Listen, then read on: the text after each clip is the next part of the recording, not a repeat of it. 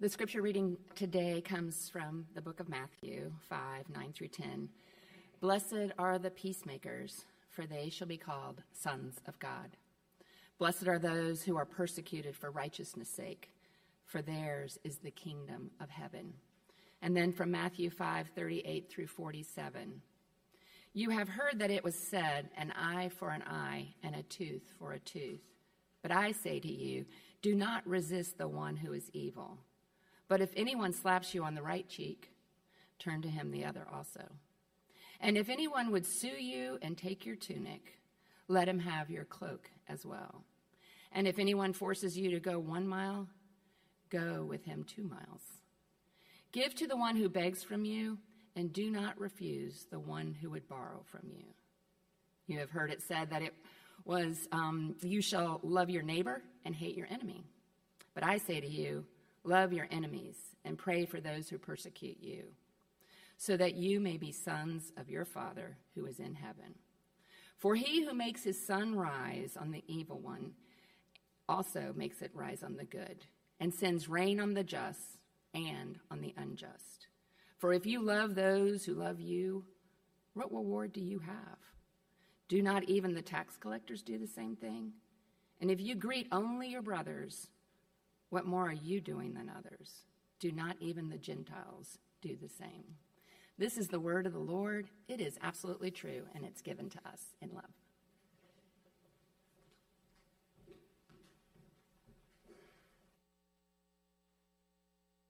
So this morning's sermon is on peacemaking as opposed to strife. Peacemaking and strife are two very different answers to the same question. What do you do with the hurt in your life? What do you do when your bottled up dad blows up at you in anger? What do you do when your boss in front of everyone gives you an unfair, cutting critique? What do you do when your brother knocks down the tower you had just been so long building up? What do you do when you ask your spouse for the 10th time to take out the trash? It's overflowing, the baby is eating it off the floor, and they come over and they press it down a little bit and say, hey, look, there's a little room at the top here. We're totally fine. What do you do when you're deeply betrayed? When you're harmed so badly that you know it'll take more than a lifetime to heal from it? What do we do with the hurt in our lives is what this Beatitude is about, and particularly, what do you do with the one who hurt you? Do you try to make strife, or do you try to make peace? So strife is typically the world's answer to this problem.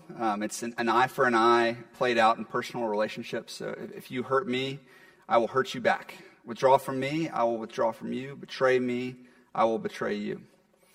The Bible synonyms for strife are quarreling, divisiveness, vindictiveness, and malice. Strife is the activity we often see on social media, especially around election season coming up here soon. It's the activity of many of our cable news channels, even the plot of most of our movies and TV shows. We love to watch people fighting. Strife can be entertaining and very tempting, but it comes with a cost. Strife is a cause of many a divorce between two people who once loved each other with everything in them, who can no longer be in the same room because of strife. Strife is the cause of many a friendship ending, many employees quitting or losing their jobs, many whole companies going under, bands breaking up because they couldn't work near each other anymore due to arguing and fighting. Strife is often the cause of churches splitting in two, the body of Christ being ripped into pieces, doing irreparable damage to the witness of Jesus because Christians couldn't see eye to eye regarding something like what instrument should be on the stage. Strife was also, tragically, the cause of many of the wars of history. Countless lives of young men and women taken violently from the world, leaving behind widows and orphans, not because of a noble cause, but because of quarreling between two monarchs or two groups of people. Strife is everywhere. It's constantly on the world stage, constantly in our country, in our families, in our marriages, in our friendships, at our workplace, and at our schools. And I wonder, do you have any relationships that no longer exist for you because of strife? The Bible in the book of James tells us why strife exists in our lives. It says in James 4:1, what causes quarrels and what causes fights among you? Is it not this, that your passions are at war within you? You desire and do not have, so you murder. You covet and cannot obtain, so you fight and quarrel. So according to the Bible, the strife out there between people comes from the strife that's in here. The inner turmoil of the divided, sinful heart. In other words, the human heart, your heart was made to be at peace with God, but is instead at war with him. It was made to be focused on one love, on God, but now it's torn between many competing loves, competing desires, competing idols. And since it's at war with God and itself, it has to lead to war out there with other people. So that leads us to our Beatitude today. Jesus says, "Blessed are the peacemakers, for they shall be called sons of God." The term peacemaker is only used once right here in the Bible. The Greek dictionary defines it as making parts into a whole. So peacemaking biblically is taking something that's been broken into separate pieces and putting it back together again. It's putting parts of a person's divided heart back together, putting parts of the body of Christ back together, putting parts of family back together, parts of the world back together. It's making something that's been broken into a whole again. And this is not talking about the kind of pseudo-peacemaking that you might have run across in your life. Like the rules of many families, like don't rock the boat, let's just sweep it under the rug, or we just don't talk about that. Or if you don't have anything nice to say, don't say it at all. The world is filled with this kind of pseudo-peacemaking, which really creates pseudo-community.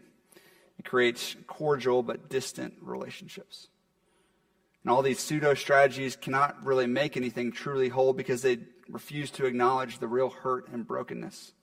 They sweep the broken pieces under the rug. They paint over the cracks.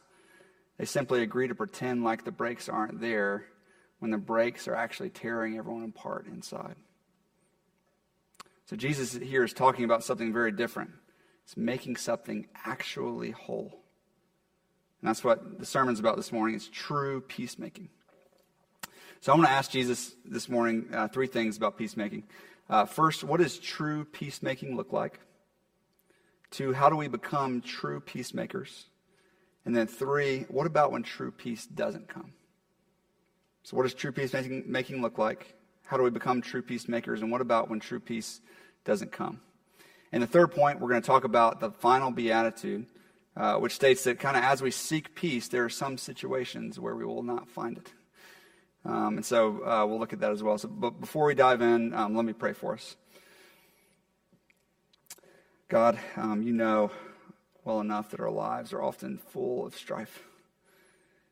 Strife that takes so much from us and the others that we love around us. Please give us your wisdom this morning. Give us your power this morning. Mold us, Lord, into peacemakers, that we may be sons of you. Amen. So first, what does true peacemaking look like? And that's the second passage that you have in your bulletin. If you want to look with me, this is later on in the Sermon on the Mount, the same sermon. Jesus gives a few practical examples of peacemaking. It says Matthew 5, verse 38. He says, "You have heard it was said, an eye for an eye and a tooth for a tooth." So in personal relationships, this posture is the posture of strife. If you hurt me, I hurt you back. But I say to you, do not resist the one who's evil. But if anyone slaps you on the right cheek, turn to him the other also. Not any peace going on back there, folks. All right, a slap was an insult in their day, a painful insult, a normal kind of way of insulting somebody. And a slap on the right cheek would have been a backhanded slap, which is doubly insulting. And Jesus says the posture of peacemaking in this instance is to not slap back, but to turn the other cheek. Verse 40, if anyone would sue you and take your tunic, let him have your cloak as well. In the ancient world, they would wear 2 layers over their underwear, and Jesus is saying, if someone takes your top layer, your tunic, go ahead and give him your bottom layer too, your cloak. And clothing for them was expensive, and you didn't have many tunics and cloaks like we do today. So this was costly. In verse 41, if anyone forces you to go 1 mile, go with them 2 miles. Roman soldiers in their day would often make Jews carry their bags for 1 mile, and Jews had to. That was the rule. But it was super inconvenient and degrading for a Jewish person, and Jesus is saying, hey, when they ask you, go with them the 1 mile, and also give them another of your own free will. So in each of these scenarios, Jesus is describing hurtful things being done to you. And there's much reason in the world's eyes to respond with some strife, with an eye for an eye. But instead, Jesus says, turn the other cheek. Go the extra mile. Give the second layer. And notice a few things about these responses. First is that there's zero amount of outward aggression. There's not a single ounce of defensiveness, vindictiveness, revenge, ego, quarrelsomeness in the face of being taken advantage of and clear insults. Second, notice there's not any passive aggressiveness in the responses either. It's not, fine, I'll give you my tunic. Fine, I'll begrudgingly go with you 1 mile, all the while hating you internally because I can't really find another way out of the situation. So there's not outward aggression. There's not passive aggression. But what we do see is this. Oh, soldier, you need help with your luggage? Where do you need to go? I'll take it, not just the 1 mile, but I'll take it to your final destination. I'm happy to help. Oh, you need clothes? So much that you would try to take mine? Let me also give you my second layer. Take this too. Oh, you insulted me? Let me give you the opportunity to repair, to do something different with this cheek. Maybe a kiss this time. In these examples, hurt is done, but in the response, strife is replaced with self-giving love. Strife is replaced with self-giving love. Jesus summarizes all this in verse 43. He says, you've heard it was said, you shall love your neighbor and hate your enemy. But I say to you, love your enemies. Love your enemies. This is one of the more radical things Jesus ever said. Very controversial. Now, these are examples from the ancient world about slaps and tunics. But I'm wondering, if Jesus was ministering today, what might these examples look like for us? So imagine this. Your in-law is the worst person ever.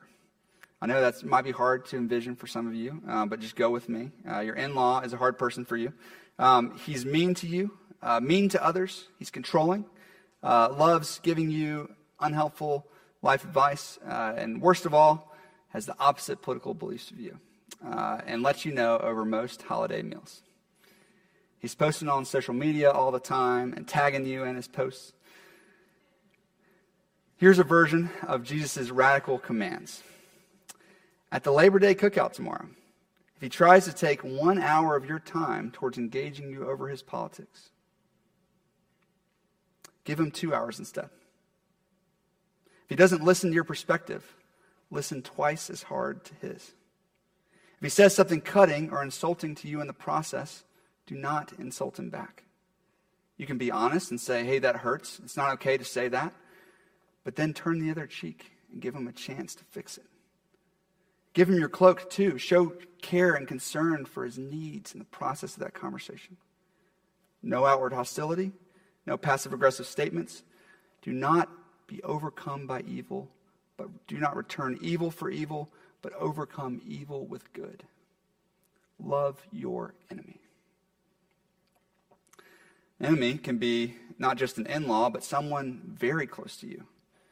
Even if they just feel like an enemy for a minute.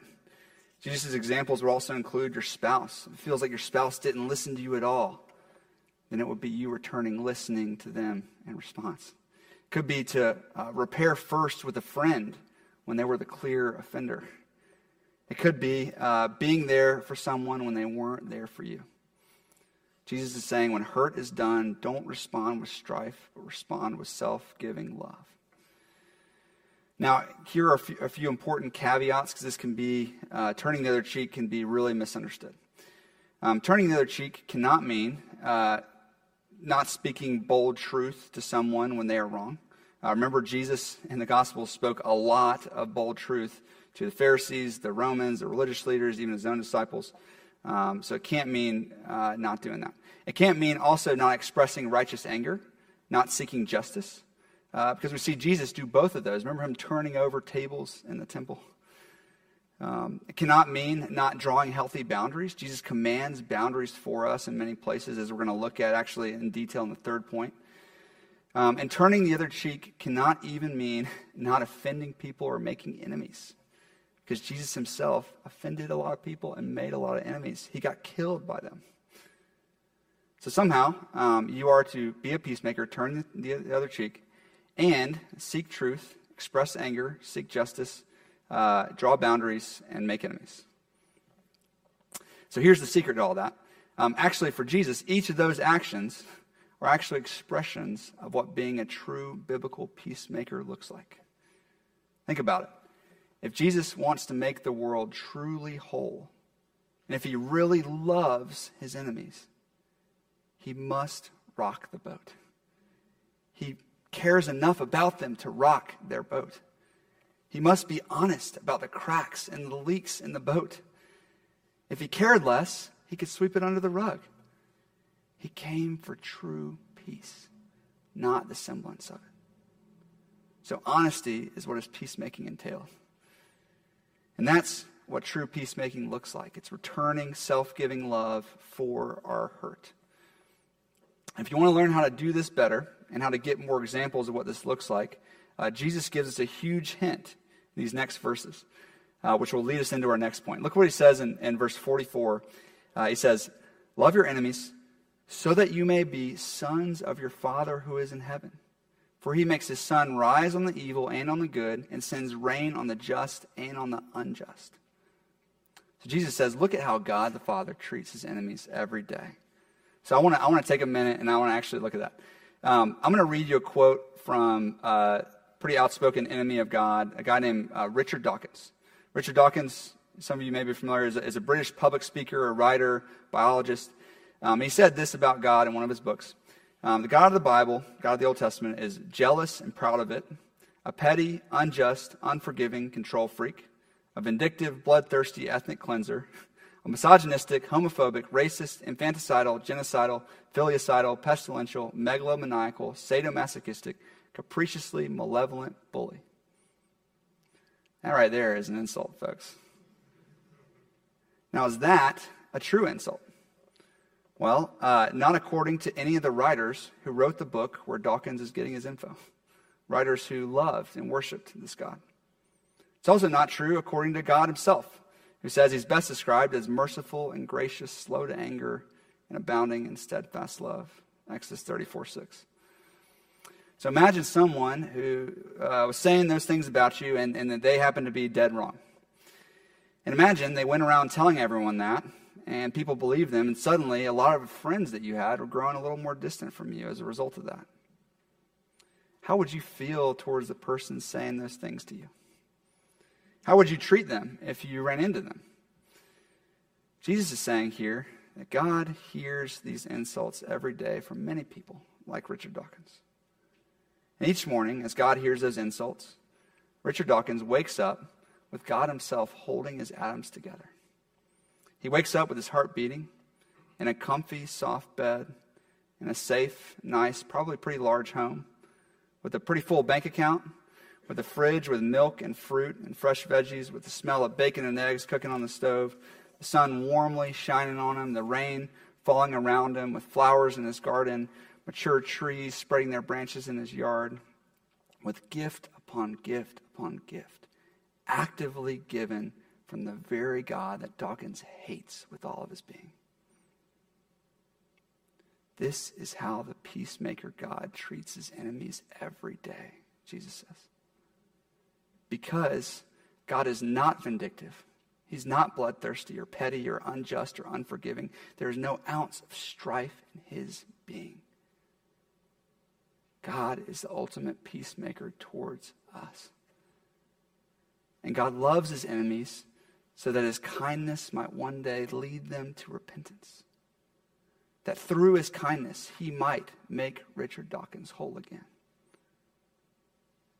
And more than that, we know that God loved his enemies so much that he gave his only son that he might save them. God loves his enemies so much that Jesus went through suffering, death, and hell to make his very enemies whole. And as he did it, they spit on him. They stripped him naked. They mocked him. And he responded with only self-giving love. God, forgive them. They know not what they do.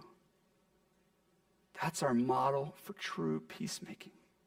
And the more you meditate on God's daily peacemaking gifts to you and God's once-for-all peacemaking on the cross, the more creative of a peacemaker you will become. That's what peacemaking looks like for us, the self-giving love in response to hurt like God.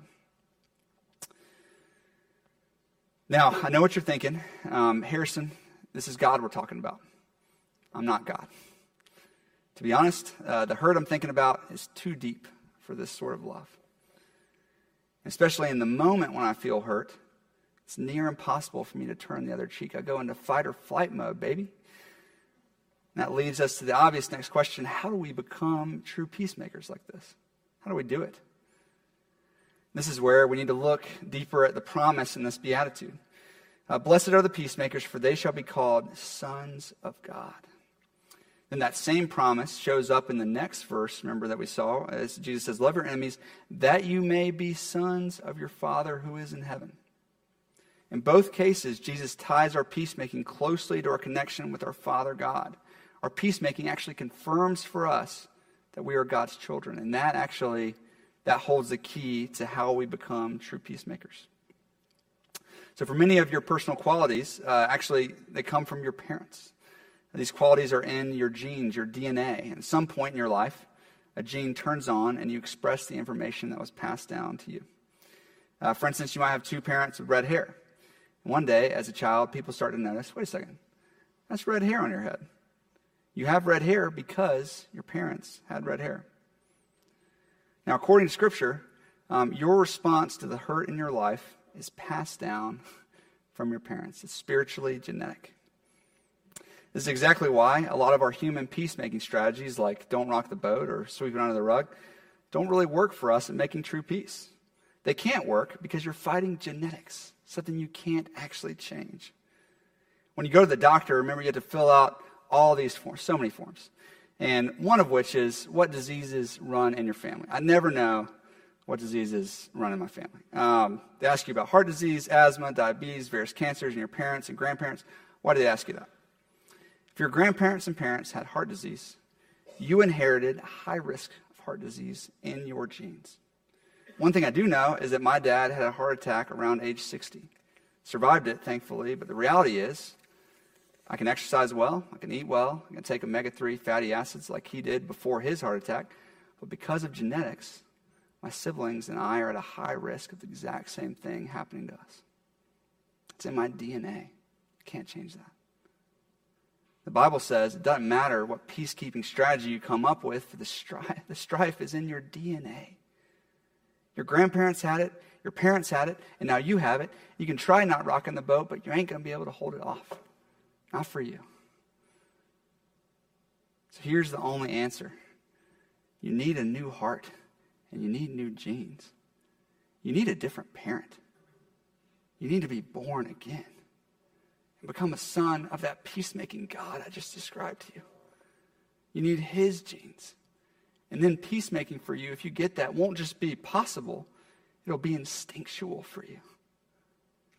The promise of the Beatitude is that if you do start real peacemaking, if you start turning the other cheek and giving the tunic and the cloak, giving the tough in-law 2 hours of selfless, genuine listening and care, then it's going to be a confirmation. There will be heads turning in heaven saying the only way she could have done that is that she must have the DNA of God in her genes. She shall be called a daughter of God. So for the Christians in here who may already believe I've been born again, this beatitude is a test. Is your life filled with strife? Is true peacemaking, is offering self-giving love in response to hurt, is that even possible for you with your spouse, with your family, with the strangers you talk to on the internet? If it's not possible, Jesus would have you go back and reconsider. Have you been given the DNA of this God? Have you been born again of the true peacemaker? Here's the thing. We have about as much control over being born again by God as we did over our first birth with our earthly parents. Jesus says, like the wind goes wherever it wants. You don't know where it came from, where it's going. So it is with everyone who's been born of the Spirit. The Holy Spirit's the one who does this birthing. You just receive it. But Jesus says, ask and you shall receive. Seek and you will find. Knock and the door will be opened. Truly I say to you, everyone who calls on the name of the Lord shall be saved. So is today a good day for you to ask him to be born again? That you might have the inner turmoil James spoke of quieted. That you might have your heart made whole again. So that you might be able to turn and help others to become whole again too. And if you suspect you already have such a heart, confirm it today with an act of true peacemaking towards someone who hurt you. So that's how we become true peacemakers, is through being born again, receiving the peacemaking genetics of God himself. So we saw what peacemaking looks like, self-giving love in response to hurt, how we become peacemakers through becoming a child of God, and then lastly, what about when true peace doesn't come? I wanted to mention this because the final beatitude, shockingly, speaks of the disciples' peacemaking efforts leading to a sustained lack of peace with others. Their peacemaking efforts themselves are leading to this lack of peace. Look at the beatitude again. I'm going to read verse 11 too, which is not in there, but you can just hear it. Blessed are those who are persecuted for righteousness' sake, for theirs is the kingdom of heaven. Blessed are you when others revile you and persecute you and utter all kinds of evil against you falsely on my account. On my account. Rejoice and be glad, for your reward is great in heaven. For so they persecuted the prophets who were before you. So Jesus assumes in the very next beatitude, when his disciples are seeking peace, peace will not happen. Even as a direct result of them seeking the peace. And as a direct result of them being tied to the peacemaker, Jesus. And then Jesus also says more strikingly, 5 chapters later, I know some of y'all might have been thinking about this, Matthew 10:34, do not think I've come to bring peace to the earth. I've not come to bring peace, but a sword. For I've come to set a man against his father, and a daughter against her mother, and a daughter-in-law against her mother-in-law, and a person's enemies will be those of his own household. Somehow, God is a peacemaker, and Jesus is bringing the sword. Jesus here, in both of the Beatitude and Matthew 10, is pointing out what I talked about earlier in this sermon, that he didn't come to, as we might say, keep the peace. But rather, he came to rock the boat because the boat is in pieces and it's sinking. And it needs to be more than rocked to be made whole again. Jesus came to throw back the rug where all the broken pieces have been swept under. He came to find them all and remake the pottery anew. Jesus came for true peace, not just a semblance of peace. And when he speaks about bringing a sword, he's talking about giving up the semblance of peace to pursue the real thing. And he calls us actually to do the same. And there are 3 instances specifically that he mentions where our true peacemaking will and should disrupt a semblance of peace around us. And the first one, like he says in this beatitude, is persecution. Jesus is saying, when you go about sharing my message of peace, some will not receive it. In fact, because of your identification with me, they will start to dislike you. They may revile you and utter all kinds of evil against you falsely for years, not because of anything you've done wrong, but because of who you associate with. And no matter how many times you turn your cheek, how many extra miles you walk with them, true peace between you and them will not come because of me. Jesus is saying, peacemaker, you must still share my peace with them. You must still seek to reconcile them to me. You must seek to make their heart whole for their sake. Do not settle on a semblance of peace. Rock their boat wisely with deep care and concern. And one day, you might find the real thing with them. They might find the real thing with me. It's worth it. So that's the first instance, is persecution in the midst of our witness, as we're sharing Jesus' peace with others. The second one that he mentions is church discipline. This is when a professing Christian and member of the church is confronted with an unrepentant, sinful pattern or a dangerous false teaching. And Jesus tells us later in Matthew 18, 15 through 19, he gives us a kind of a way of responding. He says, first, confront them with one person. If they don't repent, confront them with multiple people. If they still don't repent, confront them with the whole church. And if they still don't repent, Jesus says, treat them like you guys do Gentiles and tax collectors, which meant avoid that person. The church throughout history has called this process, this last move, excommunication. And it definitely shakes up the semblance of peace. Jesus and Paul both explain this concept in detail, and they make it clear that this is a true peacemaking strategy. It seeks the good of the unrepentant person. How? It gives them a taste of the true consequences of their actions while they still have the chance to correct those actions. It gives them a taste of life apart from God and his people before their unrepentant sin sends them away from God forever. The hope is that they will repent in that process. Jesus cares too much about them to sweep the broken pieces under the rug. He rocks their boat for the sake of saving that person on it. So he commands us, we must, as true peacemakers, carry that process out when those situations arise with wisdom, trepidation, and great care and concern. So that's another place where peace doesn't come for us, is church discipline. And a third is similar to church discipline, slightly different, is Jesus is clear there are people in a fallen world who are intentionally destructive to those around them. Jesus talks about wolves in sheep's clothing who come purposefully to prey on and hurt his flock. And this is the final instance he gives us where peacemakers are to break up a semblance of peace to protect the flock. Proverbs 22:10 says, drive out a scoffer and strife will go out, and quarreling and abuse will cease. So 3 very uncomfortable instances where our true peacemaking leads us to have to rock the boat and create a temporary lack of peace in search of the real thing. And so here is a command from the Apostle Paul in light of these things. He says in Romans 12:18, he says, live peaceably with all, if possible, so far as it depends on you. Live peaceably with all, if possible, so far as it depends on you. So you can't control your enemy, but you can control yourself. Are you seeking true peace? And this fills out, I think, for us what a true peacemaker is. It's our self-giving love in response to hurt, like we see from God and from Jesus on the cross. It comes from us being born again from God, inheriting God's spiritual DNA.